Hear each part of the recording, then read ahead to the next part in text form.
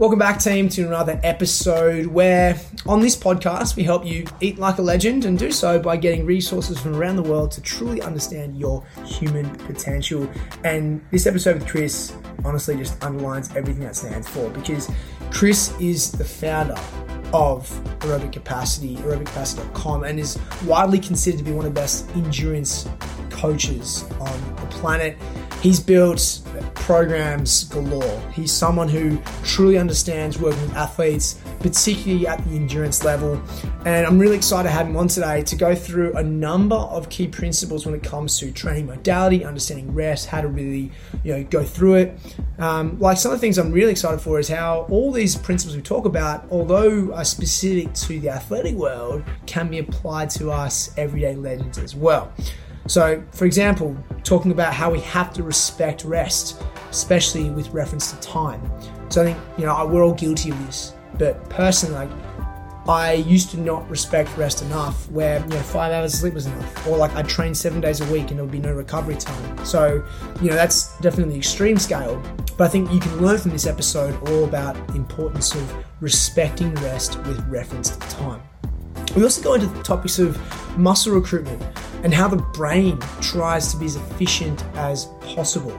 So your body will naturally try to adapt and, be as efficient as possible, because obviously the brain's loaded with volume throughout the day to do many things for you, not just train. It's got a lot of things that it has to help coordinate messaging to. So being efficient as possible is so important. You think about it. The more efficient you can be throughout the day, the more energy you reserve throughout the day to be as accurate as possible in doing your work. So the brain, which is a big part of that, extends the same principles as well. So we definitely talk about that as well. We also go into how we should be manipulating recovery and not doing so just in terms of intensity. So what I mean by that is how we can actually manipulate the recovery to still drive an adaptation for performance. We typically look at adapting or manipulating the training intensity, and we keep rest the same. So what if we were to adjust the recovery and manipulate the recovery to do similar feat whilst keeping the training intensity the same? So you swap those modalities over. So we go into that as well. And one of the coolest things, we do talk about is to not cover up mistakes with volume. I think we can all be guilty of this, where we fail at something. And so our natural reaction, our impulse reaction would be just to practice. When doing so, you don't give enough adequate rest for your body to relax and rest, even just recharge and assess. So we go into that as well. And one of the coolest takeaways, this is a really cool one, is how a lot of the time we look at an impossible task and we just go into it and we think it's honestly just unachievable. And the way that Chris likes to program is he likes to program things that seem impossible, but to him, he knows are possible. So when his athletes achieve them, it does nothing but extreme exponential confidence boosting. So when you think about that for a second, it's like, as a coach or a manager or a team leader, putting a task at hand that could be somewhat impossible to the person, participating, but to you, it's possible. And knowing what it would do to their confidence if they succeed. So we go into all those facets as well. It's a really exciting podcast, team, particularly after, being a part of this amazing journey with Robbie Ballinger on his feet a few weeks ago. The endurance side of the sport is really exciting to me, but you don't have to be an endurance athlete to get benefit from this episode. So if you do like this, leave a review on Spotify or wherever you listen to your podcast. If you want to share it with someone you think is going to be definitely feeling the benefit of it, you got a friend who likes to run, or maybe some principles in there that you guys talk about, please feel free to give them a share with it as well. And team, just a couple updates on me personally. Really excited that the chorizo and bolognese are really growing, particularly in the areas of America with football teams. We've got a couple of NFL teams who are now taking on the product. So if you want to be eating like an athlete like they are in the NFL or the NBA, because we've got some NBA teams taking on as well, you can head to charliestreet.com, because now we ship nationwide. You can pick up your chorizo, your bolognese, along with an ebook that I send you, and you can start cooking with it. If you want to eat more plants, it's for you. If you are plant-based and you want something that's high in protein and taste also made from real plants, you can do so as well. As a reminder, this is my product that I made with my team. So it's not like I'm sponsoring something else. This is actually my product. Super excited by it. So head to charliestreet.com, head to the product page, order your chorizo and bolognese, ships to anyone in the US. If you are from Australia, the UK, I know I have some friends from Canada Canada, even part of Scandinavia. I'm sure we will get there at some point by helping us succeed in getting people to eat more plants. In America, we'll definitely get there. Also, for my legends who are looking to look after themselves, not even just in the endurance world, but just in the world in general, if you're looking for something to support yourself every single day, like me, first thing, cold water, AG1, 1 scoop, Athletic Greens. Thank you so much for providing me with 75 vitamins and minerals that are essential for my daily needs. I also eat plenty of vegetables. That's why I get a really good gut health score whenever I do those gut tests. But I will say that this is the thing that really supports me. I took it every single day for 6 years. I've taken it sometimes twice a day. And I continue to get people like, what supplement should I take? Should I take a prebiotic? Should I take a probiotic? Should I take my vitamins and minerals? No, just take 1 scoop of AG1. If you're heading to a cabinet and your cabinet's got 8 different little pill containers, plus you got your vitamin C pills, just honestly throw it all out and get 1 scoop of AG1 every single day. It'll be a game changer. And you can do so by heading to athleticgreens.com/epic. And people say, well, how much does the cost? I'm like, well, you think about how much the cost of all those prebiotics and the multivitamins you take are every single month. And if you take AG1, number one, it's cheaper than the cost of a cup of coffee, but also it's cheaper than putting those things into your mouth every single day. Plus you save a bit of time. Think about undoing the jars, putting them back on, putting them back in your cupboard. Just 1 scoop, guys. athleticgreens.com/epic. You can pick up your 5 free travel packs and your free year's supply of vitamin D3.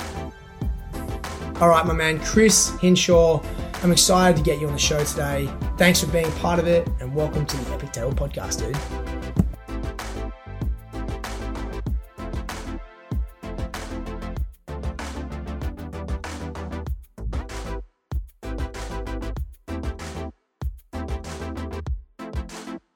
Chris Hinshaw, the founder of Aerobic Capacity, my man. Welcome to the Epic Table Podcast. Oh my gosh, it's a huge privilege to be here. Huge. I'm fired up about the direction of where this conversation goes. Mate, it's really so kind of nervous.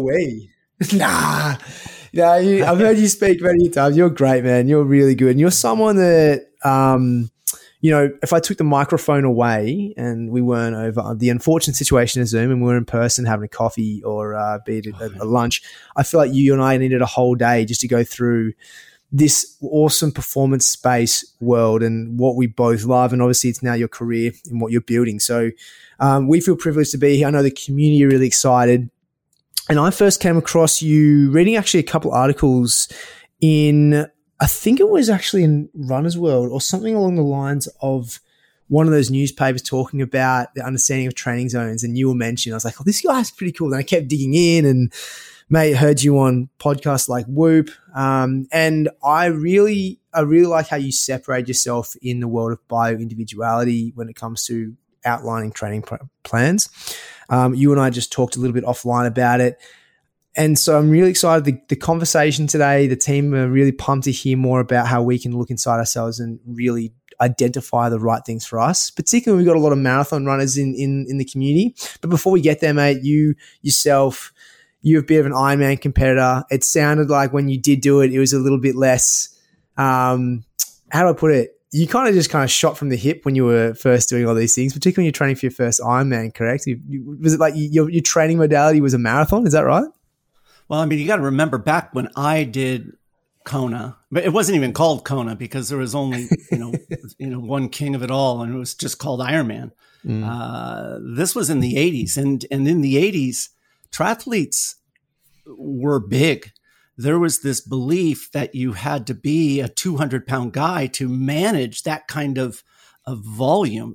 And there was this perception of size gave you capacity. And what we've obviously learned since then is the opposite is true. And that's why we see marathon runners weighing 115 pounds. And so for me, I was an oddity. I was a small guy when I got in. I was 17 years old. And I remember one of the first races that I did. I did Kona, I think was the second race I did, 18 years old. And then I went and did an Olympic distance race.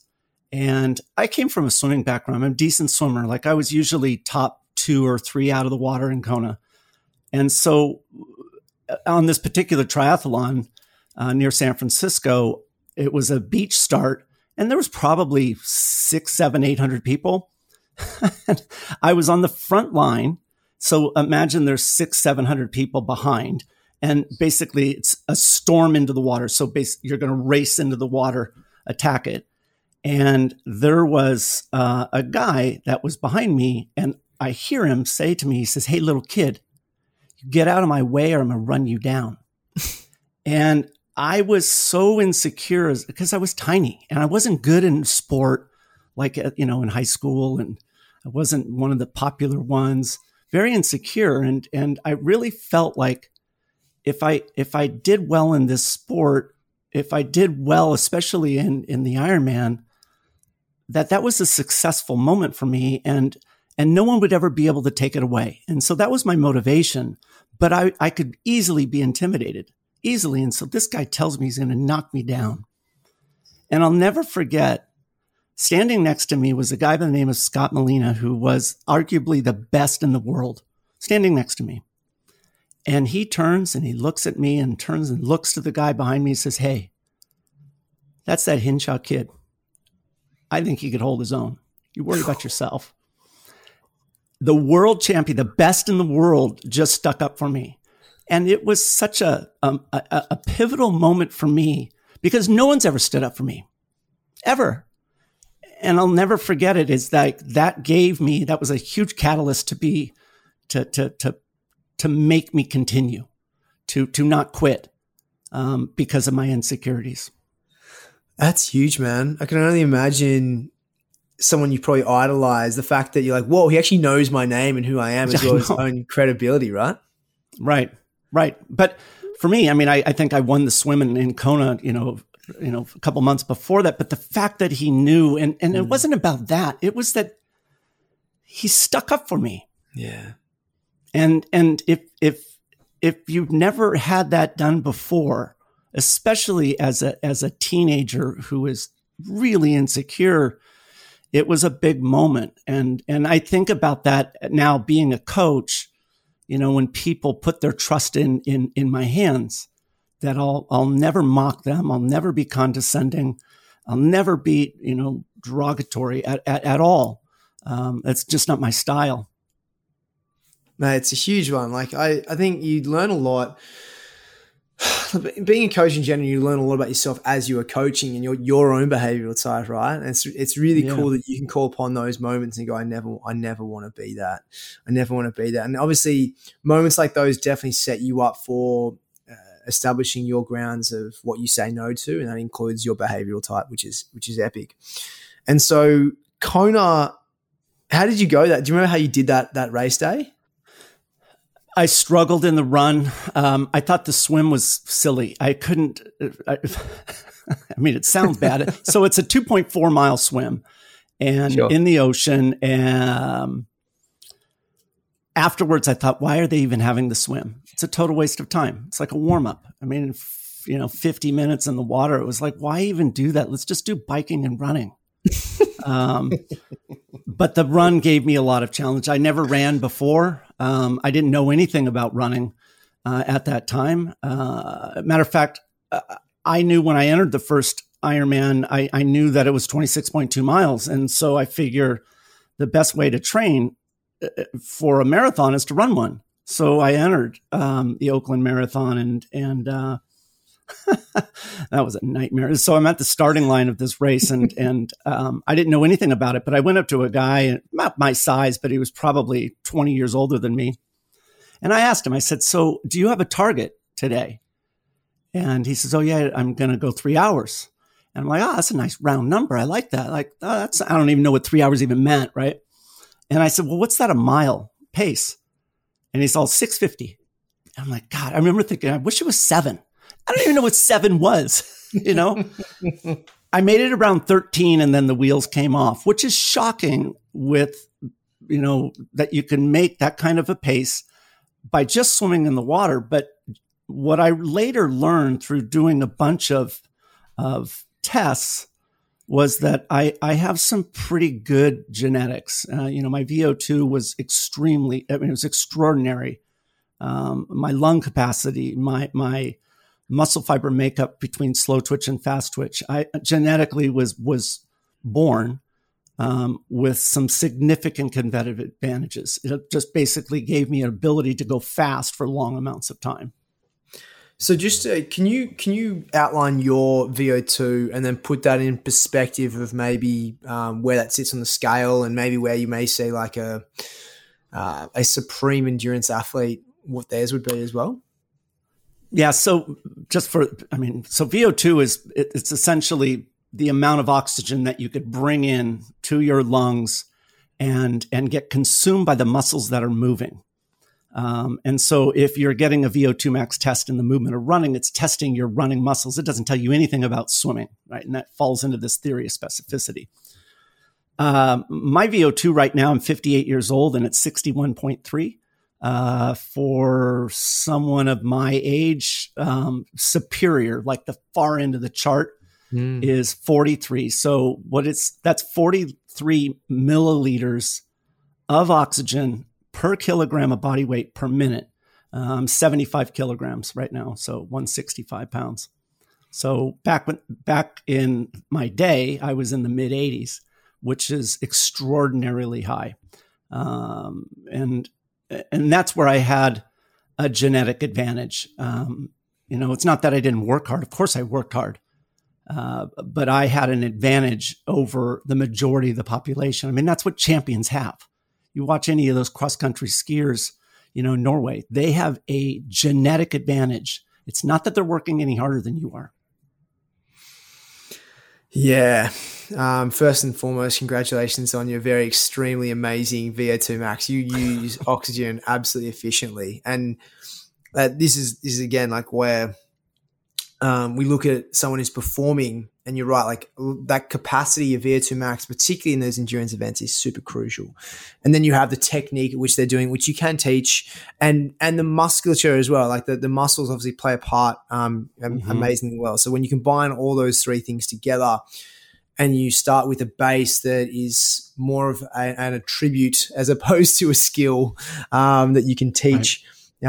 That's obviously where the coaching comes in as such, and the education. But mate, that's phenomenal. That's absolutely phenomenal.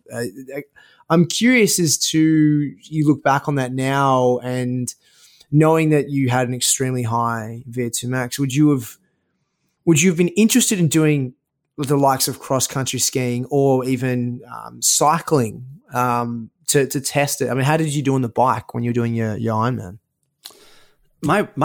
The worst event for me was the run. I mean, I eventually got pretty good. I was able to run, do an Ironman and finish under 3 hours for a marathon. But the swim was always easy. I was always, 48 to 49 minutes for the 2.4 miles. The bike ride wasn't that difficult either. I was a decent cyclist. Kona's hilly. A lot of people think that just going across the lava fields, it's flat. It's not true. It's hilly. And because I have such a high strength to weight ratio, I'm a very good hill climber. That was really a strength for me. The problem is that if you found events that had like a hilly bike ride, then more than likely the run would be hilly. And the problem is I didn't have power output to run fast uphill. And I couldn't figure that out. There wasn't access to the information that there is today. And I never understood why I just get destroyed in hilly courses. And that's one of the things that I do look back on. I know I could have been better with the information that I have today. I mean, without question, here I was swinging a pendulum over my food, and if it turned a certain direction, it was better for me. Yet I never went into the gym and did, heavy lifting. Low repetition and work those fast twitch fibers. I had a small percentage of fast twitch fibers, but they were passive.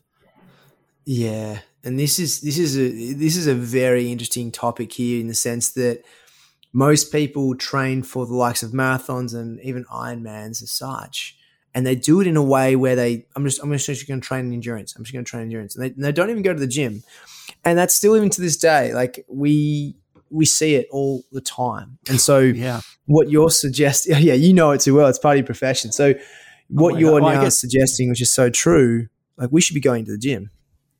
Yeah, I mean, I get so frustrated by what I see being provided to, let's say, like for example, you're a marathon runner and you were interested in running your first marathon, so you reach out to Runner's World and you get one of their free training plans. And basically, these plans they're so vanilla, and all they're doing is they're telling you to run a certain volume every day. There's no targeted stimulus other than volume, and there's no intensity dictated. There's this. That's all that we had back then. It was strictly volume, and we never did a lot of interval types of work. I mean, I did it in the pool, but never on the bike. You just rode, and we would ride 300 to 400 miles every week, and I did that for 8 years. And that's just like a thing where you just, again, premeditated the fact, oh, this is what we're meant to do. And now we have this information. So, and I think this is where we'll definitely transition to what happened to you as an athlete versus what got you into coaching and understand this, true aerobic capacity mindset and skill set. So what was it that transitioned you? Is it you being an athlete going, okay, I'm at a point now where I can make a decision, or is it those who don't think they can do it anymore want to then help others? Which part was it? So I'm a math guy, a numbers guy, and so when I graduated and I did triathlons all while I was in college, traveling, and the way I made money was I structured my deals around TV time, and if I was able to validate that I was on TV, whether it was local, national, international, I would get paid for each of those seconds on the camera, and that's where my swimming came in. You have to film the guy that gets out of the water first. And so I made my run, and eventually, though, just the wear and tear caught up and it was time to leave. I did a lot of coaching during that time. As a matter of fact, one of my sponsors was Apple Computer, and my relationship with Apple that they wanted was me to teach health and fitness to their employees. And so every month I'd have to go into their facility in Cupertino, California, and give a health and fitness lecture. And it helped me get pretty good in front of a group. It was good for me. I loved it, but there was no money in it. And so I went and entered into the real world and got into sales, worked in Silicon Valley for 25 years. And when I was in 2008, I was in a business meeting with some of the head originals of CrossFit. Annie Sakamoto being one of them, who was one of the original CrossFit girls. And she took up an interest in just my background in triathlons. And I took up this interest in what I thought was just the name of the gym, CrossFit. Like I didn't know it was like a franchise. And she said to me, she says, Chris, you've done a lot of volume in your day, but it's the same muscle groups, same movement patterns over and over again. And the reason why you're struggling is because of your neglected muscles. And if you strengthened and developed those neglected muscle groups, you could become functional. That word functional resonated with me because at that time, I couldn't get my left side to work with my right side. It was, here I was, in my 40s, and I would ride the moving sidewalk down airports. That's what I did. It's because it wasn't uncomfortable for me to do that. I would never take the stairs. And it wasn't that I had regret at all. There was no regret. I loved my experience, and I would do it all over again. It was just the price I paid. But this thing, functional, resonated. And eventually I worked up the interest to go into their gym, which was the original mothership of CrossFit in SoCal, California, which was an hour from my house. And I'll never forget that day when I showed up, because I had never been afraid of anybody. And it's not that I would lose or win all the time. If I lost, so what? It's fine. I just loved to compete. I loved it. I loved to test myself. But I wasn't prepared for what I saw that day in the gym. But that was my day one. And I stayed there for 3 years. And then I got a real opportunity to coach the champion of the CrossFit Games in 2008, Jason Khalipa. he came up to me in 2012, the end of 2012, and he said, I get dead last in every endurance event at the CrossFit Games. And if I could fix that endurance, I think I could revive my career, because he was on the downward slide. And it's true. He was awful in endurance. He's a 225-pound guy, 5'9". He's a big guy. And he says, you know what? I will always do whatever you ask of me. I'll never question you. And that's what got me started. And when he went to the CrossFit Games, he, instead of getting dead last, he won 3 out of the 4 endurance events. He got a 3rd in the 4th one, and he placed 2nd overall. And then that same year, I coached 2 other people that we all work out together. One got 5th and the other got 9th.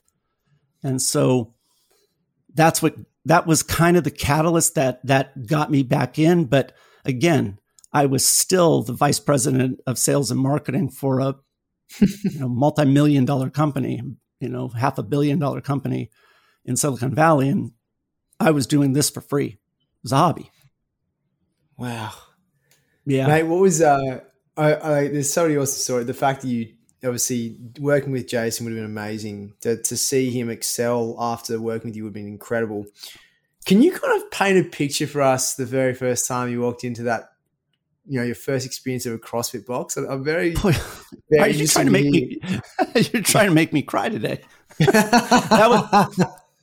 That experience. That was not a very great. It wasn't a good time. It's interesting. Nicole Carroll, who's the head of CrossFit training, she is like the queen of it all. I was in Boulder, Colorado, and one of the athletes that I worked with, starting in June of 2013, was Camille LeBlanc-Bazinet, and she won the CrossFit Games 15 months later. And I would go out and visit her and her husband in Boulder, and I would pay for the trip by doing a seminar at a local gym. Well, we happened to be with Nicole Carroll at the same time. This was like near New Year's. So it turns out that Nicole decides to come to this seminar.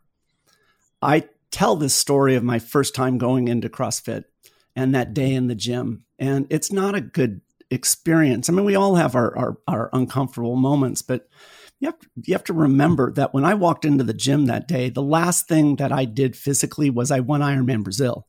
So that's who I resonated with. Back in the day, I was that guy.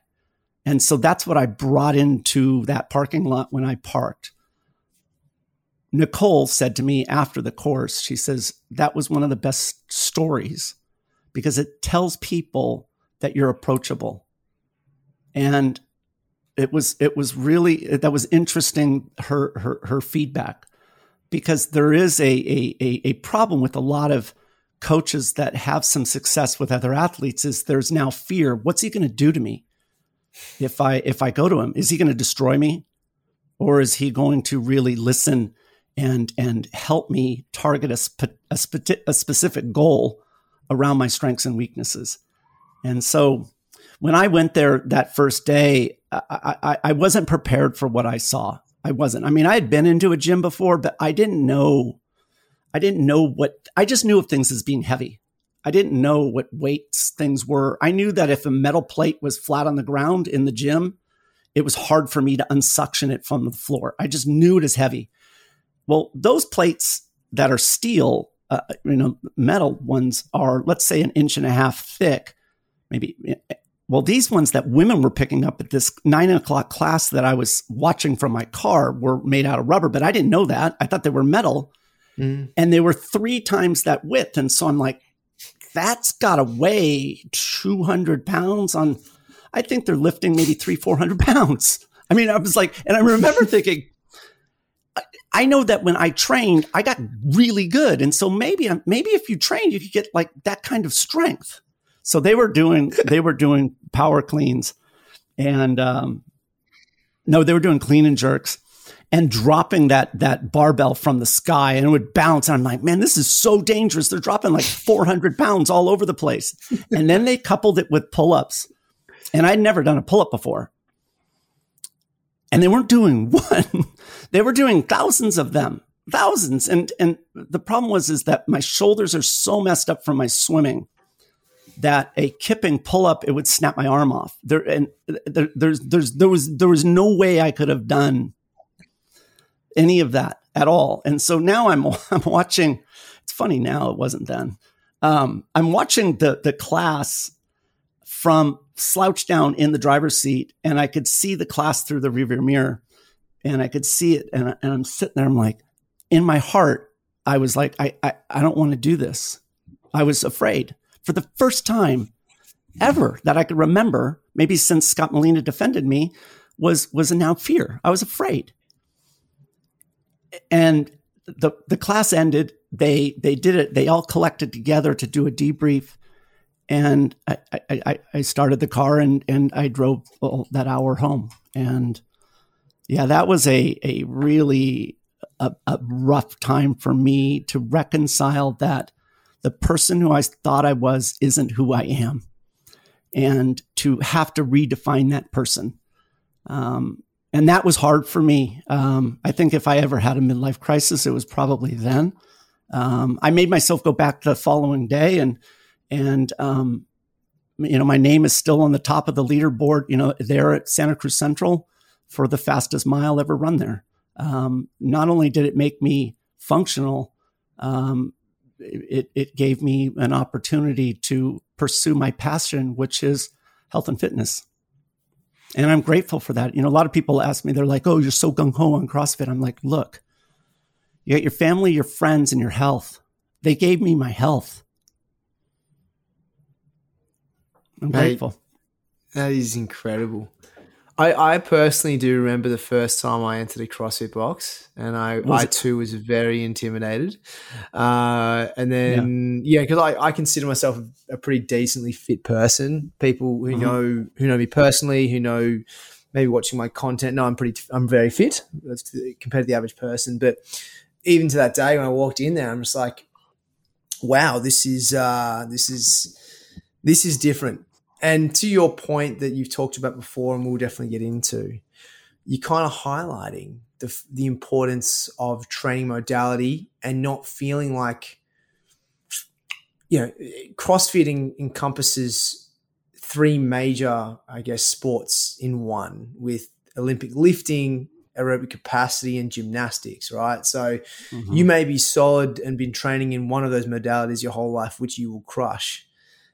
Which you just did. You talked about like you went and did that mile run and still to this day have the fastest time.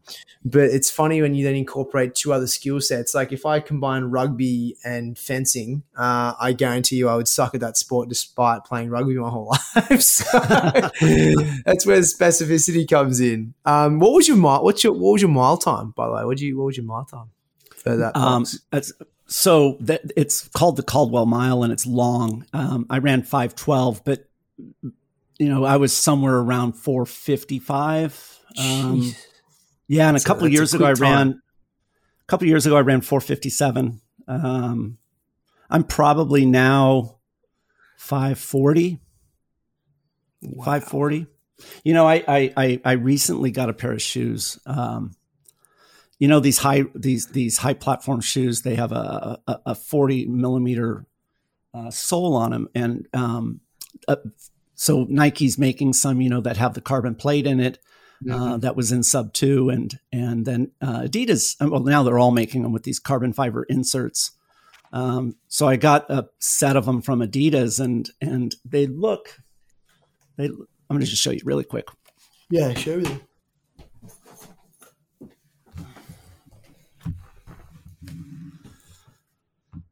Oh, wow. That is a thick sole. So what it has, though, is it has these 5 carbon fiber rods that are like outside diameter, maybe size of a pencil, and they line up with the metatarsal bones of your foot. And when you toe off, they preload those carbon fiber rods. And so the story says is that you should get the spring-like effect. Well, you've been around long enough, you realize there's so much nonsense out there. I mean, there's been very, very few times Callaway created something innovative with their, Big Bertha that was a real value. Yeah. Disc wheels in cycling, real value. This, I'm like, I don't know. So I let it sit there for, I don't know, 5 weeks. And finally my wife's like, look, you can't just let Adidas, they want some feedback. So I went out for a 5-mile run. And at the end of this 5-mile run, I'm like, I got to do an 800 for time. I haven't done anything for time in, a couple of years. And I knew I teach, a class here, and I knew of an 800 meter loop. And so at the end of this, I go do an 800 meter loop and I run it in 2:40. I'm like, just at the end of 5 miles. And I'm like, and I went and looked up, like, I wonder how fast, if you're a 60-year-old to get on the podium on, Masters Worlds, like for the mile for time. And it was a 5:16. And what's interesting is that I then ran 5:40, and my race weight used to be about 150. Well, one of the things that you realize is that for every pound that you can lose, you can make upwards of 2 seconds of time per mile. That's how much weight matters when you have to carry it in the movement of running. And I'm like, wow, if I got down to race weight, I could maybe. And then I immediately shut down that thought, because my problem is I'm old and you don't heal like you used to. And that volume that I did is still, it's the wear and tear. And I don't know if I can, have a second peak in my athletic career and stay healthy through it. That's my problem. Anyway. You get given all these new toys, mate, and the new toys get you excited to try them out. That's exactly, that's what happens. It's actually, I remember my last marathon we did, in November last year, and we had a lot of questions around footwear, to the point that even our running group that we train with, shout out to the Social Athletic Club of New York City. There's people like, oh, I'm all for Hoka. And there's people who wanted the Brooks. And there's like, oh, it was absolutely hilarious, the amount of varying responses there were for this. And once again, everybody's foot is different. So for me to tell you what shoe to wear for an event that, is pretty decent in length, and then could unfortunately lead to injuries based on the fact that your foot strike is not correct, is just unrealistic. And so the best thing to do would be maybe to get a variance of them all and find out what works for you. Because just because Chris puts on this Adidas and it is awesome doesn't mean it's going to be right for you. But in saying that, do you have a variety of footwear that you definitely tell people to go check out? Because it's what has worked for me. And you're right. It's part of it is that it is not a one size fits all. I mean, that about nutrition and meals. One diet for somebody isn't going to work for everybody. It's the same thing with shoes, and it's the same thing also. I mean, one of the huge contentions is your foot strike when you run. Yeah. Should you land on the ball of the foot and retrain yourself if you're heel striking with not an overstride? Should you really do that? Is that the best thing, or is your natural stride a heel strike? And the problem is that if you now change it, you run the risk of creating a whole host of other problems. And that's how I was about shoes. So when I did triathlons, I was sponsored by ASICS, and I love the Gel Kayano. I love it. And even to this day, I could wear that product. My problem is that changing shoes. And so that's why wearing and switching to this new Adidas shoe is like, I can't wait. First of all, it's a pink color. I don't have anything to match that up with. And then two, it's got a 40 millimeter platform. Sure. I can't run the streets of Tennessee in a 40 millimeter pink shoe, but I do every day now because I ended up liking it. That's crazy. I won't wear or use anything that I don't like. I won't do it. Just because I'm not going to ever make the mistakes that I used to. I'm not going to settle for something that is going to deliver mediocrity. It's also got to make you look super stylish, which is really important. In Tennessee? It's in Tennessee, absolutely. The pink, it's definitely out there. I would definitely do it. I couldn't get away with it. I would just do it because it felt good. But that's again, that's just me. Well, let's face it. When you're flying down the road, even in pink shoes, it's just they're looking at someone flying. So yeah, that is such a good way of putting it. Oh, well summated, mate. Well summated, mate. I do want to keep actually on this interest of, I guess, apparel or technology or wearables for a second, and we'll get into more specifics on training modality. Now, back when you were training, and we talked about the likes of the very first 4-minute mile. John Landy, an Australian runner, just passed away this week, but he was famous for he was a very fast runner, and back in their days, there was no technology to really do anything other than a stopwatch, which wasn't as digital as it is today. But now we have all these things going out there. We have everything from Oura Ring and Whoop to understand, our HRV, amongst other things as well. We've got different types of watches. Apple has continued to upload the game. But I think a big part of all this is it's all cool to have all this information and the ability to track. One, how do we use them properly? And two, how do we respond to the data to then create our own modalities to actually improve our performance? And I guess that's where someone like you comes in, right? Yeah, I think that's really where this information becomes almost too much for the consumer. The Garmin watch, for example, it's an incredible product. The amount of solid information, accurate information that it provides you it's remarkable that you can collect this information. The problem is that there is so much in there that what do you do with it? I mean, let's just talk about the basics. I don't want to even get into stride lengths and stride frequency and imbalances between left foot and right foot and vertical oscillation. Let's not even look at those things because people don't even know that's. Let's talk about heart rate. Just heart rate. Let's just say you get your heart rate information. What do you do with that? And that is where just taking that just basics of heart rate and everybody, looks up and they could figure out zone training and all of that. But is that the correct thing to do? Is it the highest and best value of training time to focus on just heart rate? Or is there other tools that you should be looking at, other tools that you should be implementing that are more valuable, that create adaptation faster?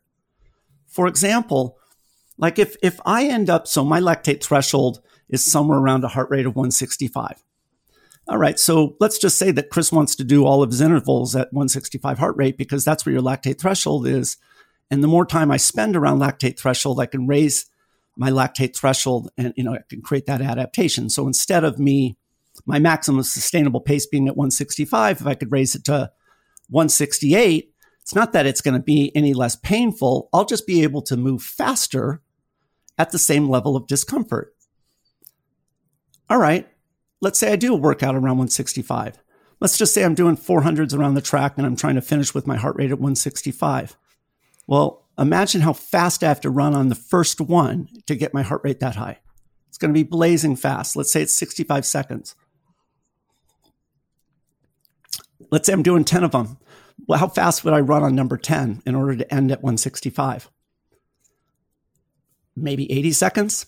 And so the problem is that now what I've done is I've trained myself at the same level of HERT, meaning my heart rate at 165, but what have my muscles learned to do?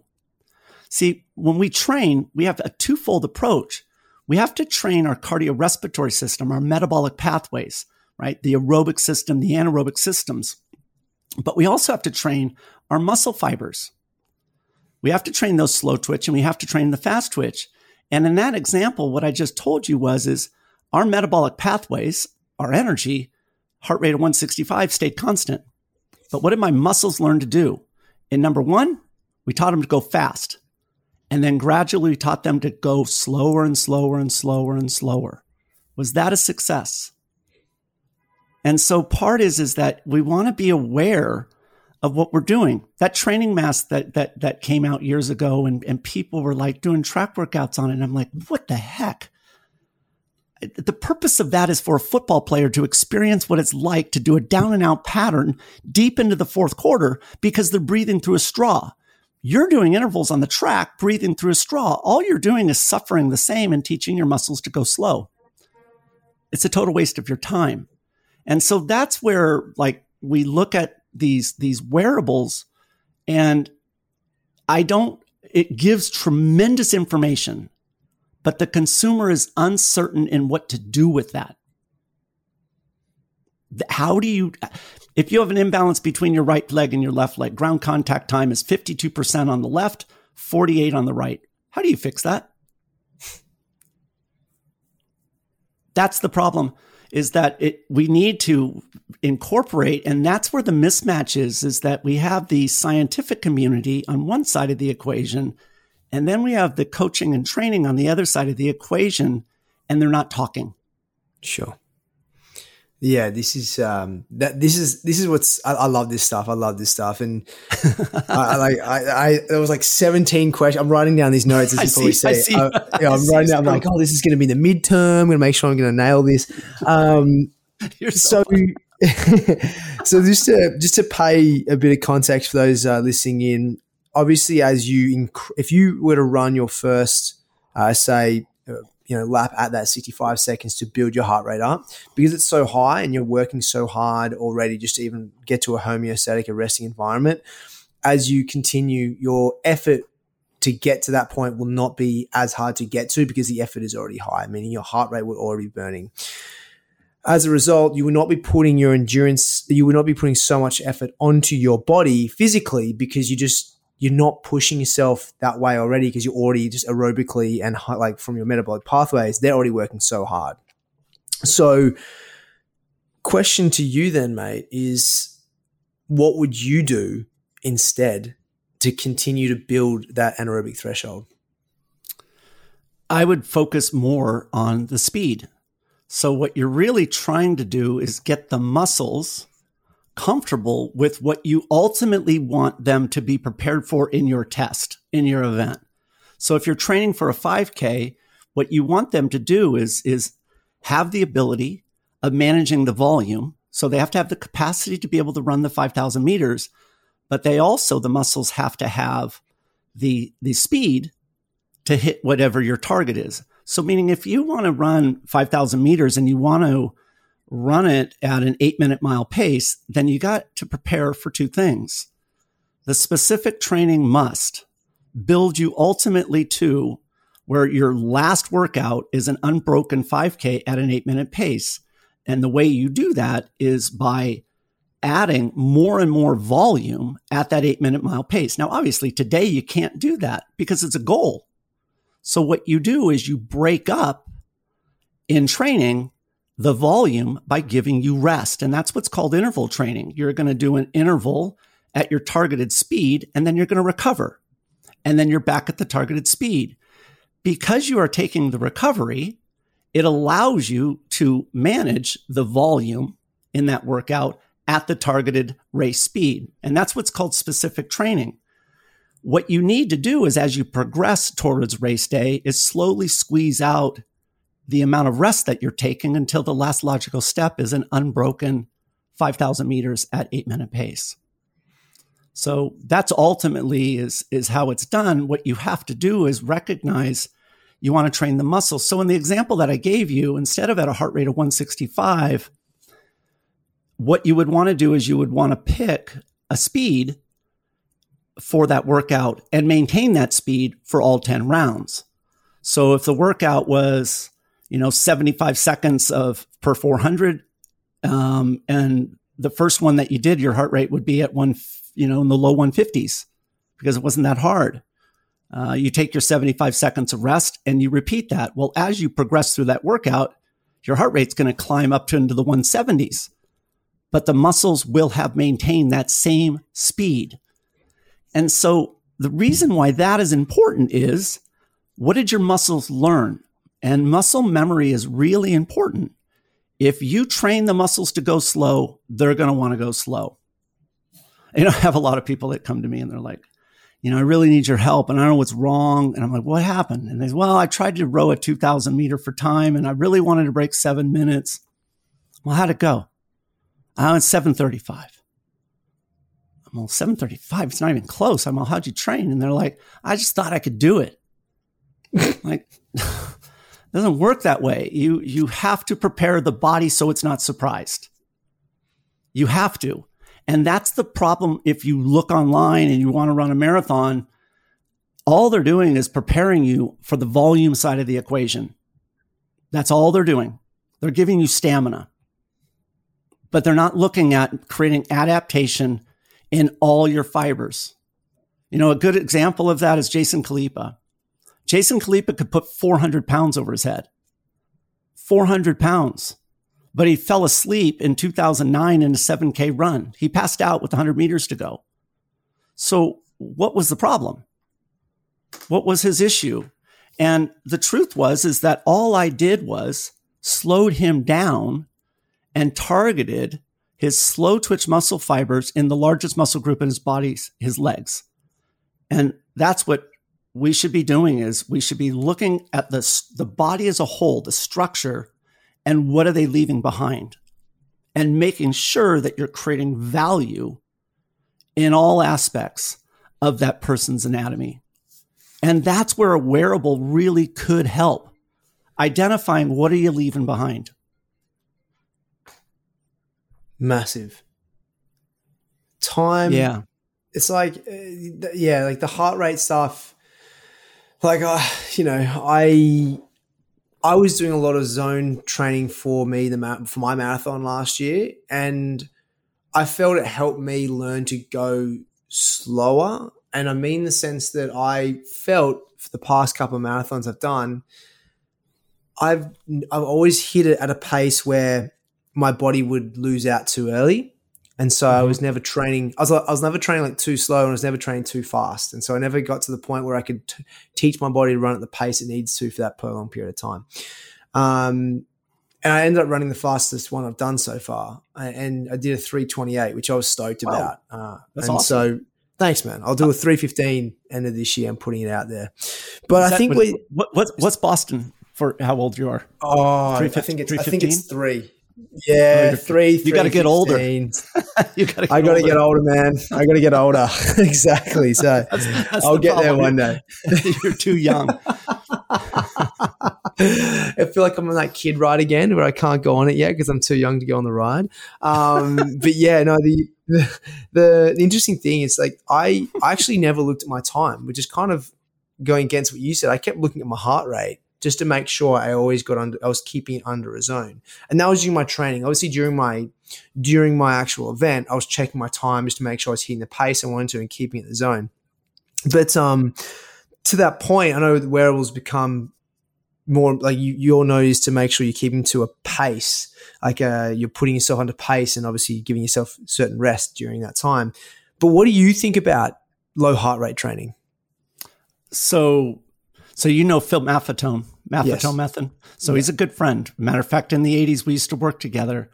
So all of that initial work, and I'm a huge fan of what he talks about. And so, like you had mentioned, when you were doing long training for your marathon, you looked at heart rate. So would I, because I have to make sure that I'm staying within that aerobic threshold space. That's all what you're trying to do. And that's where I use heart rate. Heart rate is very important at low intensity, developing that aerobic threshold, right? That balance between where that oxygen is converting 50% of your energy from fat and 50% of your energy is coming from carbohydrate.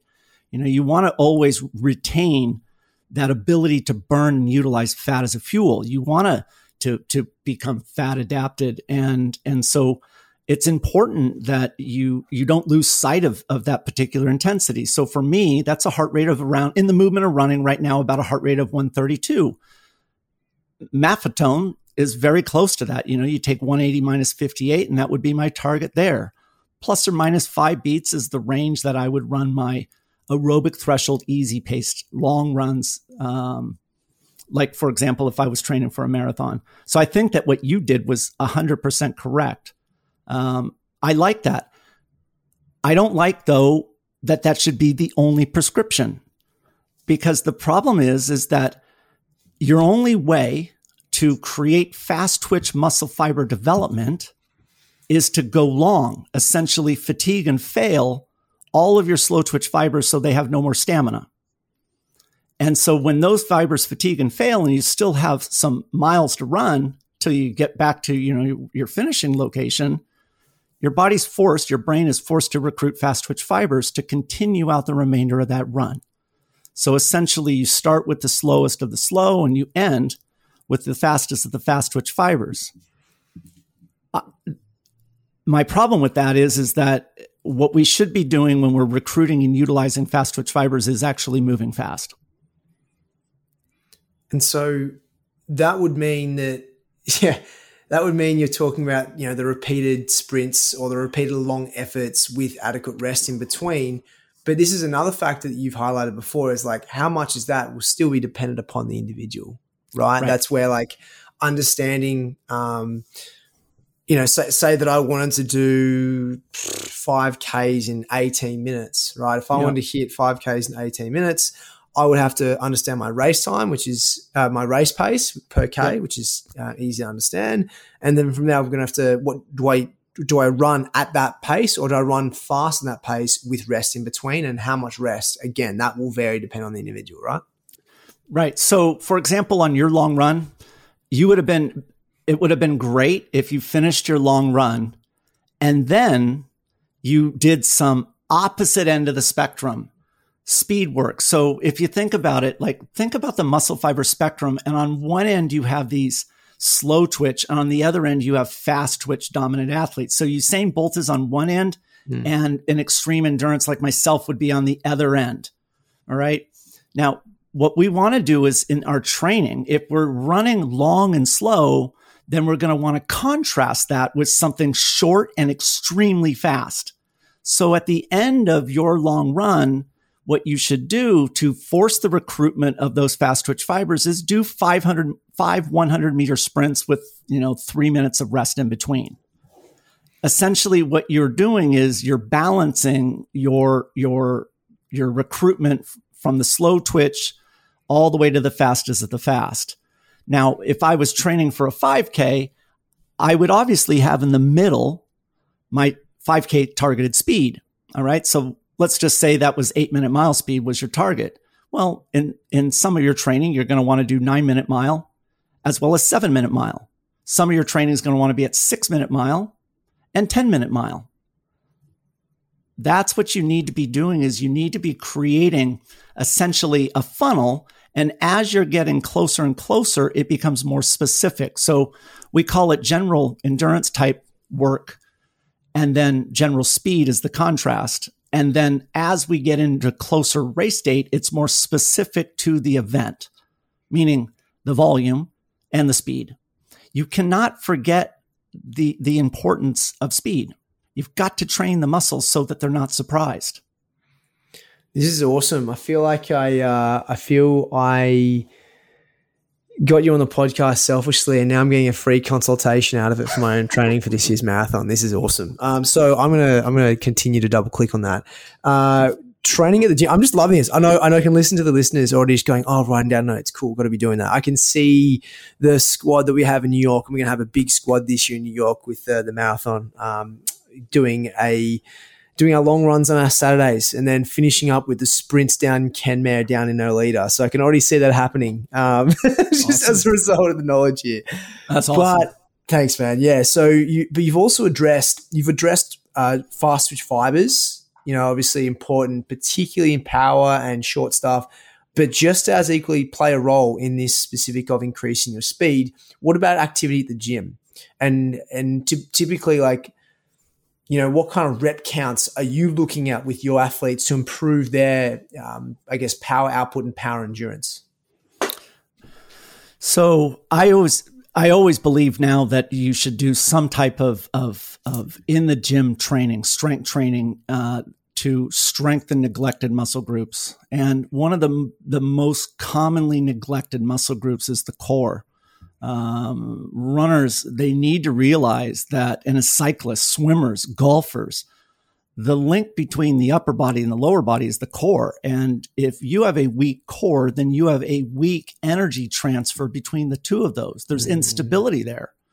And, one of the things that I have really been fascinated by is Rich Froning. He has, arguably, one of the best CrossFit athletes ever. He's won the CrossFit Games 4 times as an individual, and I think 5 times on a team. He's the most dominant athlete in the sport. And he's got no cartilage in one knee. And I believe that one of the reasons why is because his knee, he's able to stabilize it through the strength of his leg, but also the stability of his core strength. He has no instability in controlling his upper body and the lower body. And he experiences no pain. And he runs 3 times a week. So one of the things that I would highly encourage is to be looking at the core and whether or not that is a potential weakness. One of the areas that I talk about is the value proposition that a coach or a trainer is offering an athlete. And if there was a marathon runner that walked in the door, what is the value proposition? Because the first thing that you're going to think is, oh, I got to look at their nutrition. Well, blah, blah, blah. You know what? I can't tell you that's not what's going to get them to sign up. It's too all they want to know is, how are you going to make me fast? That's it. Give me the pill to make me fast. And so part is that we have to assume that they've optimized their legs. So what about the rest of their body? Are they leaving other muscle groups behind that help them in the movement of running? For example, the upper body. Is the upper body fully adapted?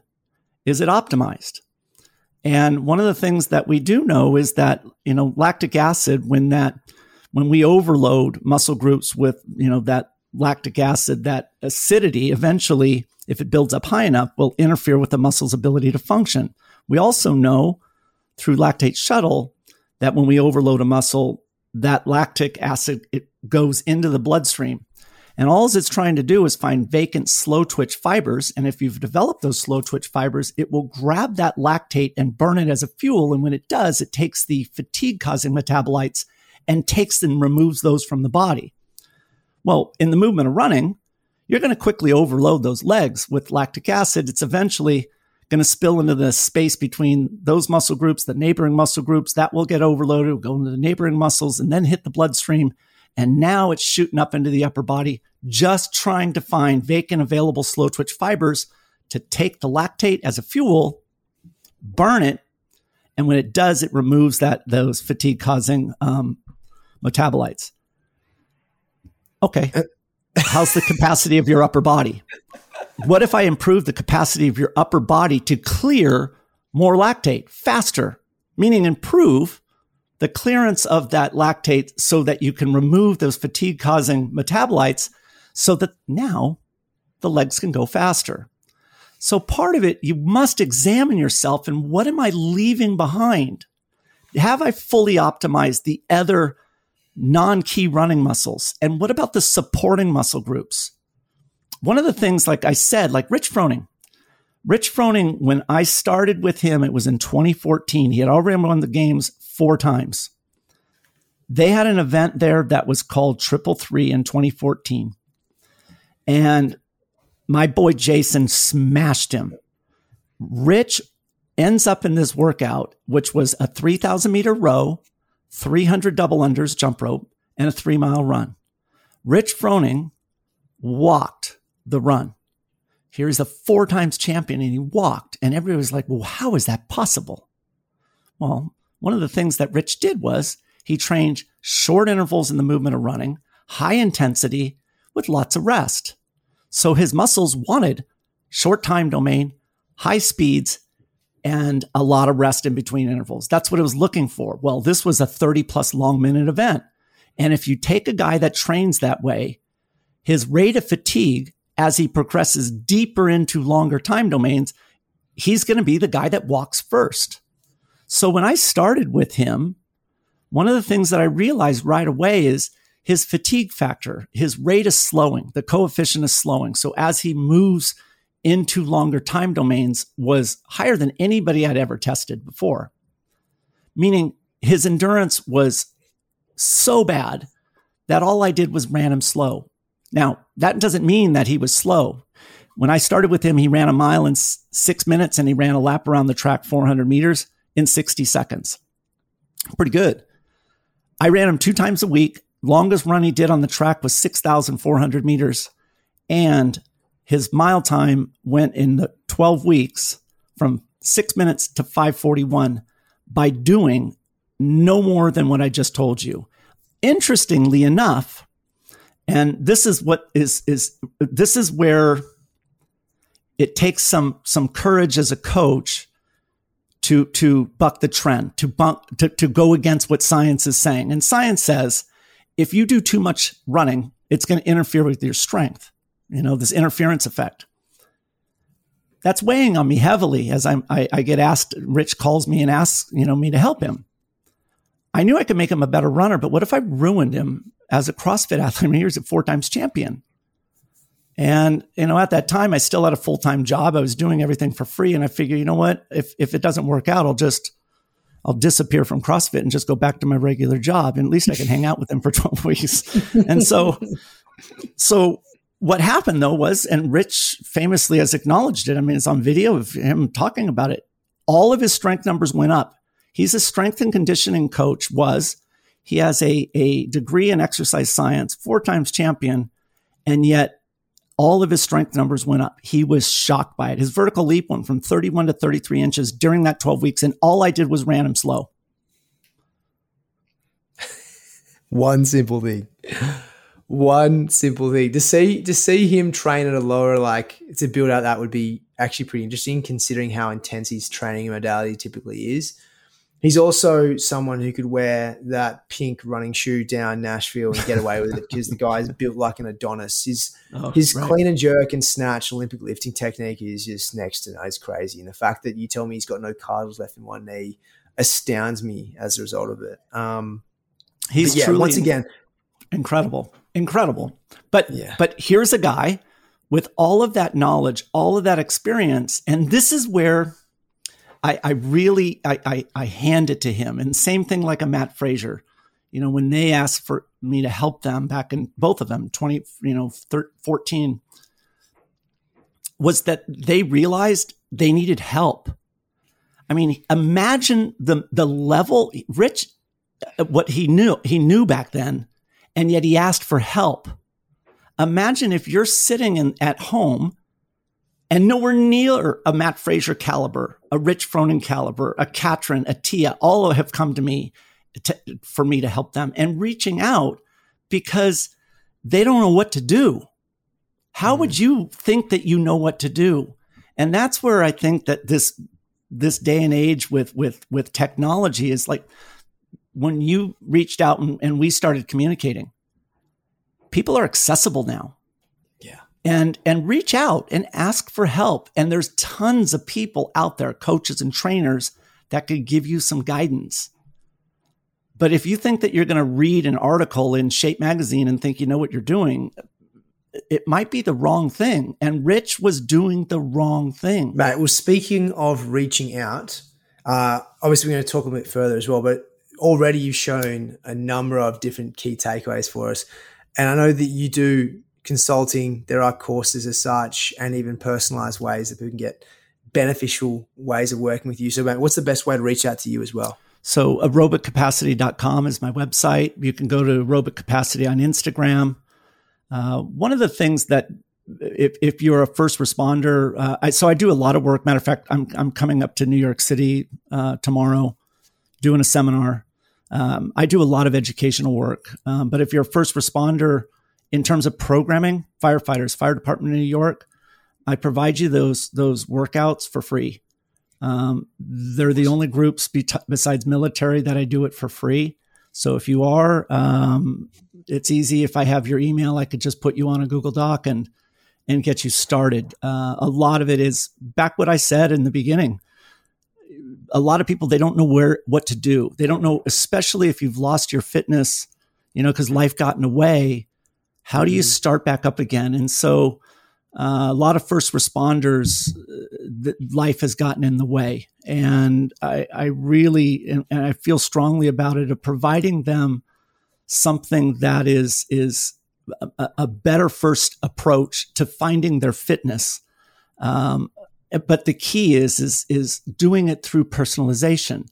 A lot of people, personalization is a big buzzword now these days, and everybody is wanting it because of the value it provides. The problem is no one wants to pay for it. And I've come up with, because being a math guy, algorithms and equations that look at prior results and is able to personalize. And so for first responders, I provide them this at zero cost. And so I've been doing it with the fire department in New York. Matter of fact, I was up there last week supporting them and the NYPD.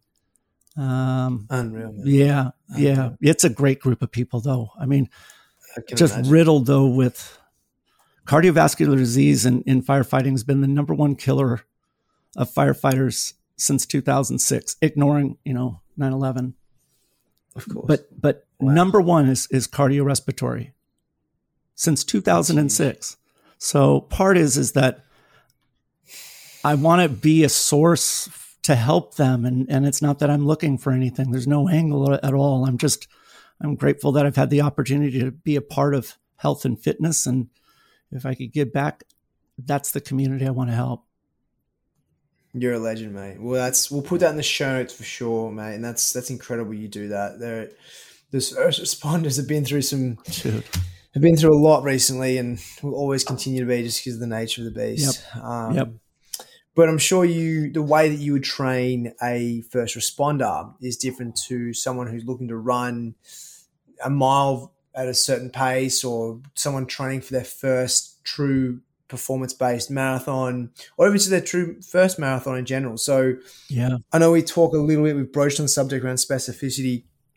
We are big on bio-individuality in the foods department, and of course in performance and activities. That's why I really like what you do. You have come up with something that it's easy to understand. The categories, the colors, for example, and the categories that you've broken down the food in, it's like you can manage it in your head.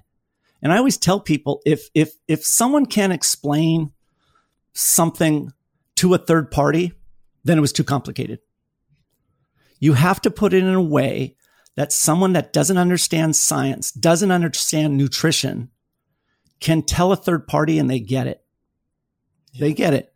And that's a challenging thing to do. But you did it. You created something that was unique. And, one of the things that I do is you must look at the event, but you also must look at the strengths and weaknesses of the individual. This what we call an athlete-centered model. Most of the programming that you get today is an event-based model. It's just looking at the event. It doesn't care what your strengths and weaknesses are. It doesn't even take those into consideration. And that's why people get hurt. That's why people don't stick with the program. Retention, in my opinion, I'd be interested in your thought. That's the number one test of a good coach, right? If they can keep an athlete coming back, then they're doing something right. But if you can't stick with my nutrition plan, then something's wrong. And mate, it's like, I do get really interested in the relationship of an athlete versus the coach in that regard, because too often I find or hear there's either little things going on, but if they talk about how they're still learning, how they're still winning, or how they're continuing to get something and cannot wait to get back and be inspired and driven and provided a path of guidance towards their success, it doesn't matter about everything else going on. At the end of the day, there's a relationship there it's a profession. And at the end of the day, as you said, if you can explain it to someone else who's never been accustomed to it in a way that's relatable, that's the win, right? And so as a coach, it's so important for it. For you, you've dealt with I don't know this. I'm going to take a wild stab out there. You've trained a number of different athletes in CrossFit, and the way that you trained Jason versus Rich was not the same. Right.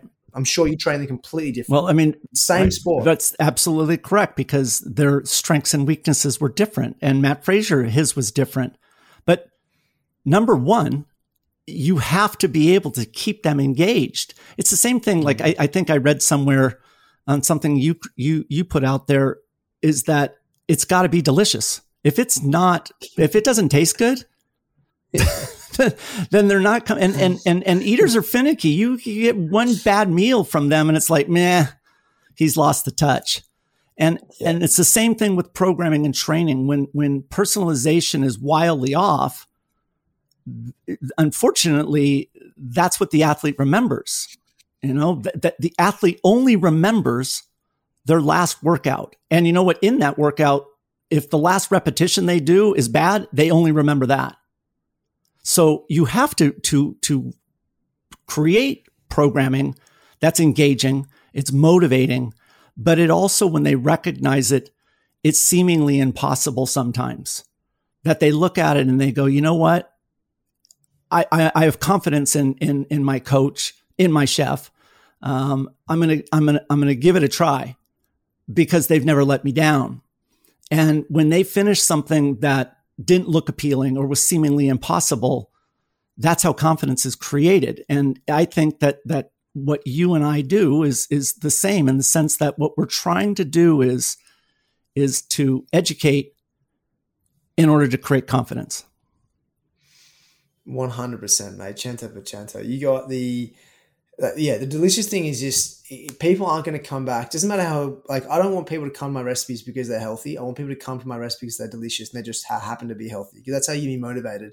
That's how you be inspired to live this lifestyle. For people, like, that's exactly what you just said. And so for taking that a step further, what you were talking about is, like, to get them engaged, there has to be some sort of intrinsic motivation for them, whether it be flavor and the serotonin they get from that, or it could be the output of confidence they get as a result of winning something that was seen as impossible. Right. You've said before, like, to design programming that it feels like it's impossible. It's not. To the coach, it's not. To the athlete, it could be. Right. So that when you do get them to succeed, they intrinsically exceed. They are so excited. They are pumped. They feel like they've achieved something. And that's what you're talking about by keeping them interested. That's right. And as part of that, it's about the educational piece. And a lot of coaches, they don't want to share their knowledge, because that's their source of control. I don't like that at all. I want to give them the tools. When I went, so after about, 18 months, maybe 2 years with Rich, I went to him and I said, hey, I know I'm the only guy that you use, and I know you like writing your own stuff. I've taught you everything. And he's like, oh, wait. And he cuts me off. He's like, I don't know what you're talking about, but if you think I'm going to do or try to do what you do, I'm not doing that. I would like you to keep providing this, because what we're trying to do is we're trying to give them the tools to build that knowledge base so that they can actually do a deeper dive into higher value opportunity. And the problem is that if you're, I'll give you an example of that. About 5 years ago, I started introducing into the CrossFit space active recovery. And active recovery used to be an hour-long row. And I kept saying, no. An hour row is a workout. And I said, what we need to be doing is we need to be looking at movement, not running or riding, but any movement. And what are we leaving behind? And CrossFit notoriously is high intensity interval work. Where is the easy side of the equation, right? Like we were talking about Maffetone earlier. And one of the things that people don't realize is athletes, individuals, is what's preventing them from getting better. Do they need more speed-based training? Do they need more fast twitch muscle fiber, more anaerobic adaptation? Or do you need more aerobic slow twitch adaptation? Like, what do you need that's preventing you from getting to the next step? Because it's one of those two things. You need one of those more than the other. And so the assessment's important, but more importantly, your protocol has to address both sides of the equation. And most of the time, it addresses only one side is, I need to work harder. I need to go faster. I need to do more fast twitch, more anaerobic. But let me ask you, if you think about that movement of a push-up, think about how many push-ups you can do without any rest. And now imagine your goal is to do 10 more. What is preventing you right now from doing 10 more? You, as an athlete, have to take ownership of your own fitness and tell me, the coach, what's standing in your way of your goal. And the problem is, at the highest levels, athletes can't answer that question. They don't know. Do you need to do more 1-rep bench press? Like, is that the goal? And is it your strength that's limiting you? Or is it that you're just getting tired? Is it fatigue? And for most people, if you could do 20 push-ups, you're just getting tired, meaning you can't clear that fatigue faster than it's coming in. But what if you could? Well, then you could do more. So then the solution is fix your ability to recover, which is aerobic fitness. One of the major measures of aerobic fitness is how fast can you recover? How fast can you clear fatigue? I am incredible at my ability to clear fatigue. My weakness is my ability to feed in intensity, to feed in fatigue. But there's a balance in your body, right? That balance of fatigue coming in and fatigue going out, that is your maximum sustainable pace. So what is holding your pace down? Speed or recovery? And what people need to realize is that one of the major qualities in a workout is recovery, right? We have volume, right? The number of reps you do, or the number of the distance, the meters that you go. We have our intensity, our speed, or the load that we're lifting. But we also, if we're doing intervals, we have rest.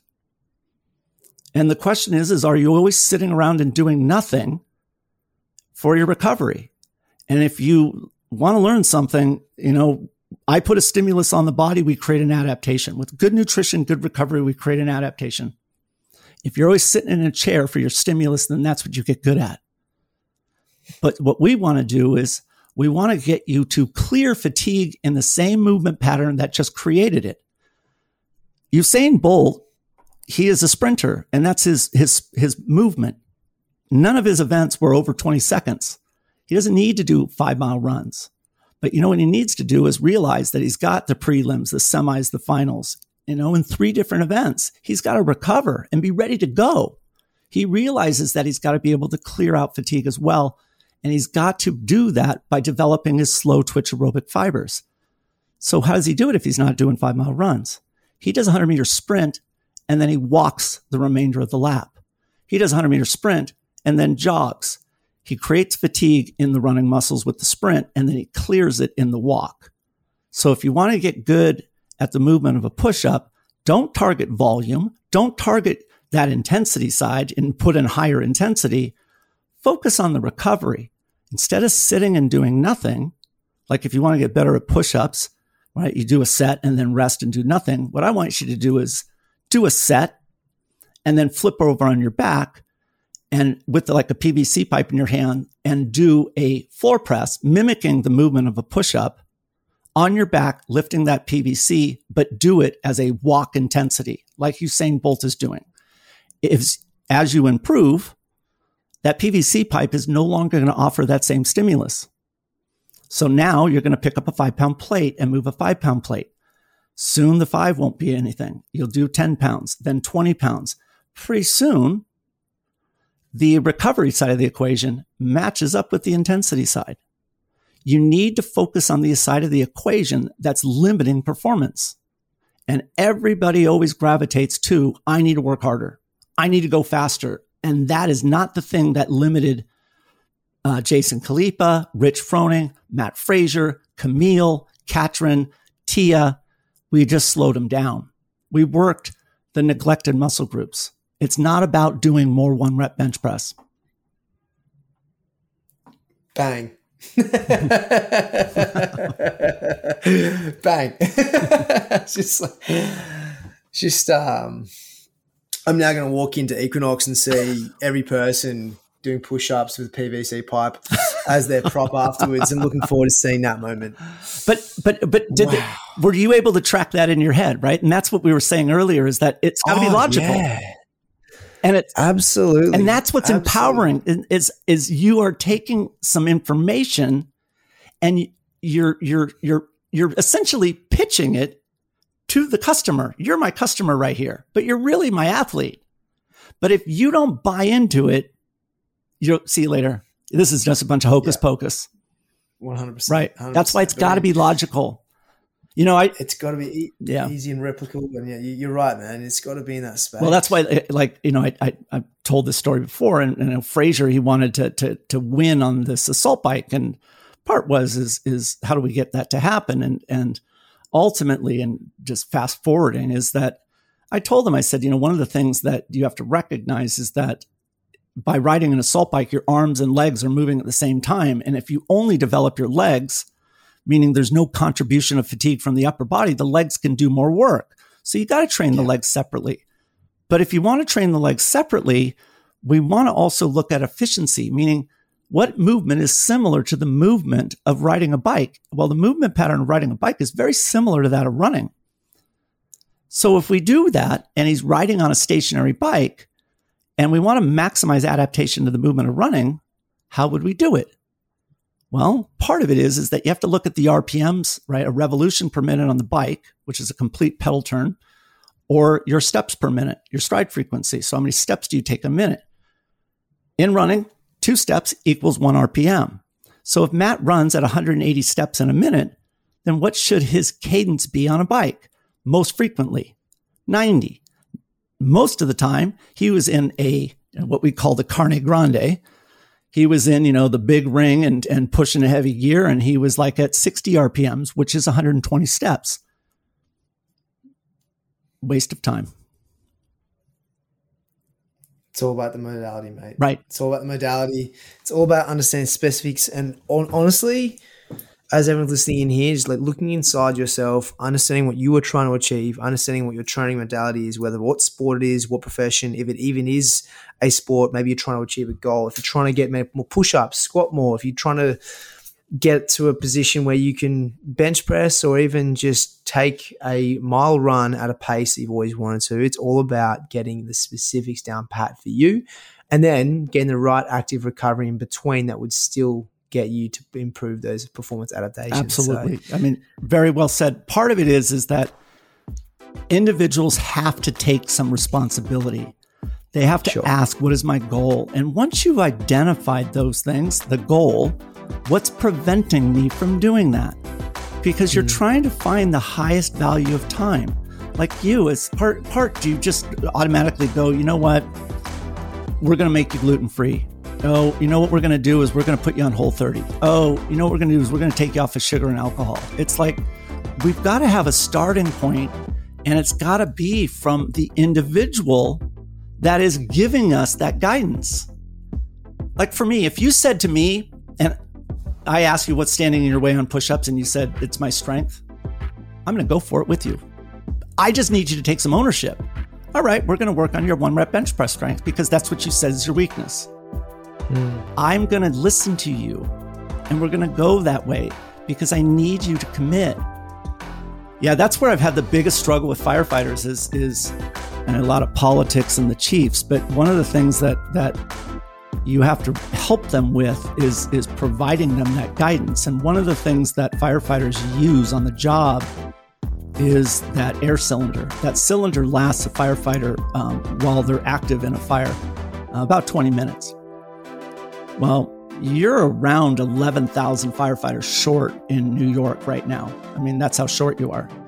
How are you going to get more people? Well, you got 330 going through the academy 2 times a year. All right, so you're going to start adding more people. You throw in the overtime. That's still not going to be enough. But what if I could improve your ability to move and utilize oxygen through aerobic level training, meaning slowing you down so that you consume less oxygen while you move, actively fighting a fire. And I increased the length of time on that cylinder from 20 minutes to 22 minutes. Well, now that 10 people in that firehouse, I just added another person without hiring anybody. That resonates. So your speed-based sprint training, that's the wrong approach, because you don't need to have all of that. You have tools now. The problem that you still don't have is an individual has to fight a fire, and they're on air. And so if you're on air, what is your consumption rate of that cylinder? And is that a limitation? Is it? And what are you doing about it? And they're not doing anything because they don't know what to do. So part is when you look at movement, functional movement, what is the opportunity and how do you define that? And it's got to be measurable, because if, like what I just said about fire and cylinder, you have to imagine in your head, and that makes sense to me. And yes, it would work. You just absolutely epitomized the Epic Table podcast by demonstrating performance is just not within the grounds of athletes specific. You're talking about performance in everyday jobs, performance in particularly in the first responders. And that's why I love this, mate. This is awesome. Thanks, bro. I'm pumped for you. Thank you, man. I'm really pumped for you, dude. I really am. Well, I'd love to. I'd love to come and hang with you. I go to New York quite a bit. I mean, you're close, and you know the amount of stuff. Yeah, man. And I'd love to. We gotta make sure you get you in the studio. I want to make your fried. I want to make your fried chicken. Is what I want. I want to. Are you familiar with Nashville chicken? The fried chicken. I'm very familiar. Yeah, so it's very good. That's why I've looked at. I'm like, make that fried chicken. Well, mate, it's been a pleasure. I haven't huge. felt at all like I'm hanging on a podcast at all. I've just been hanging with the dude I'm talking to. So Chris, mate, I really appreciate your time, mate. Same. If as I said, for legends, hit up aerobiccapacity.com. We'll have all that in the show notes. We'll have Chris's Instagram also in the show notes, which is your name essentially. So it's great. It's great, which we'll also have in there as well, team. And honestly, if you have any questions based on this, I will be sure to forward them on to Chris himself. This has been amazing today. But for the sounds of it, I've already got my training program down pat. I'll be requiring Chris to help me out even further this marathon. And if you guys, like we always do, will be getting training tips for the marathon, I'm sure I'll be referencing Chris a lot of the time as well. So Chris, my man, appreciate you. Thank you so much for being part of the Epic Table podcast. Thank you, Dan.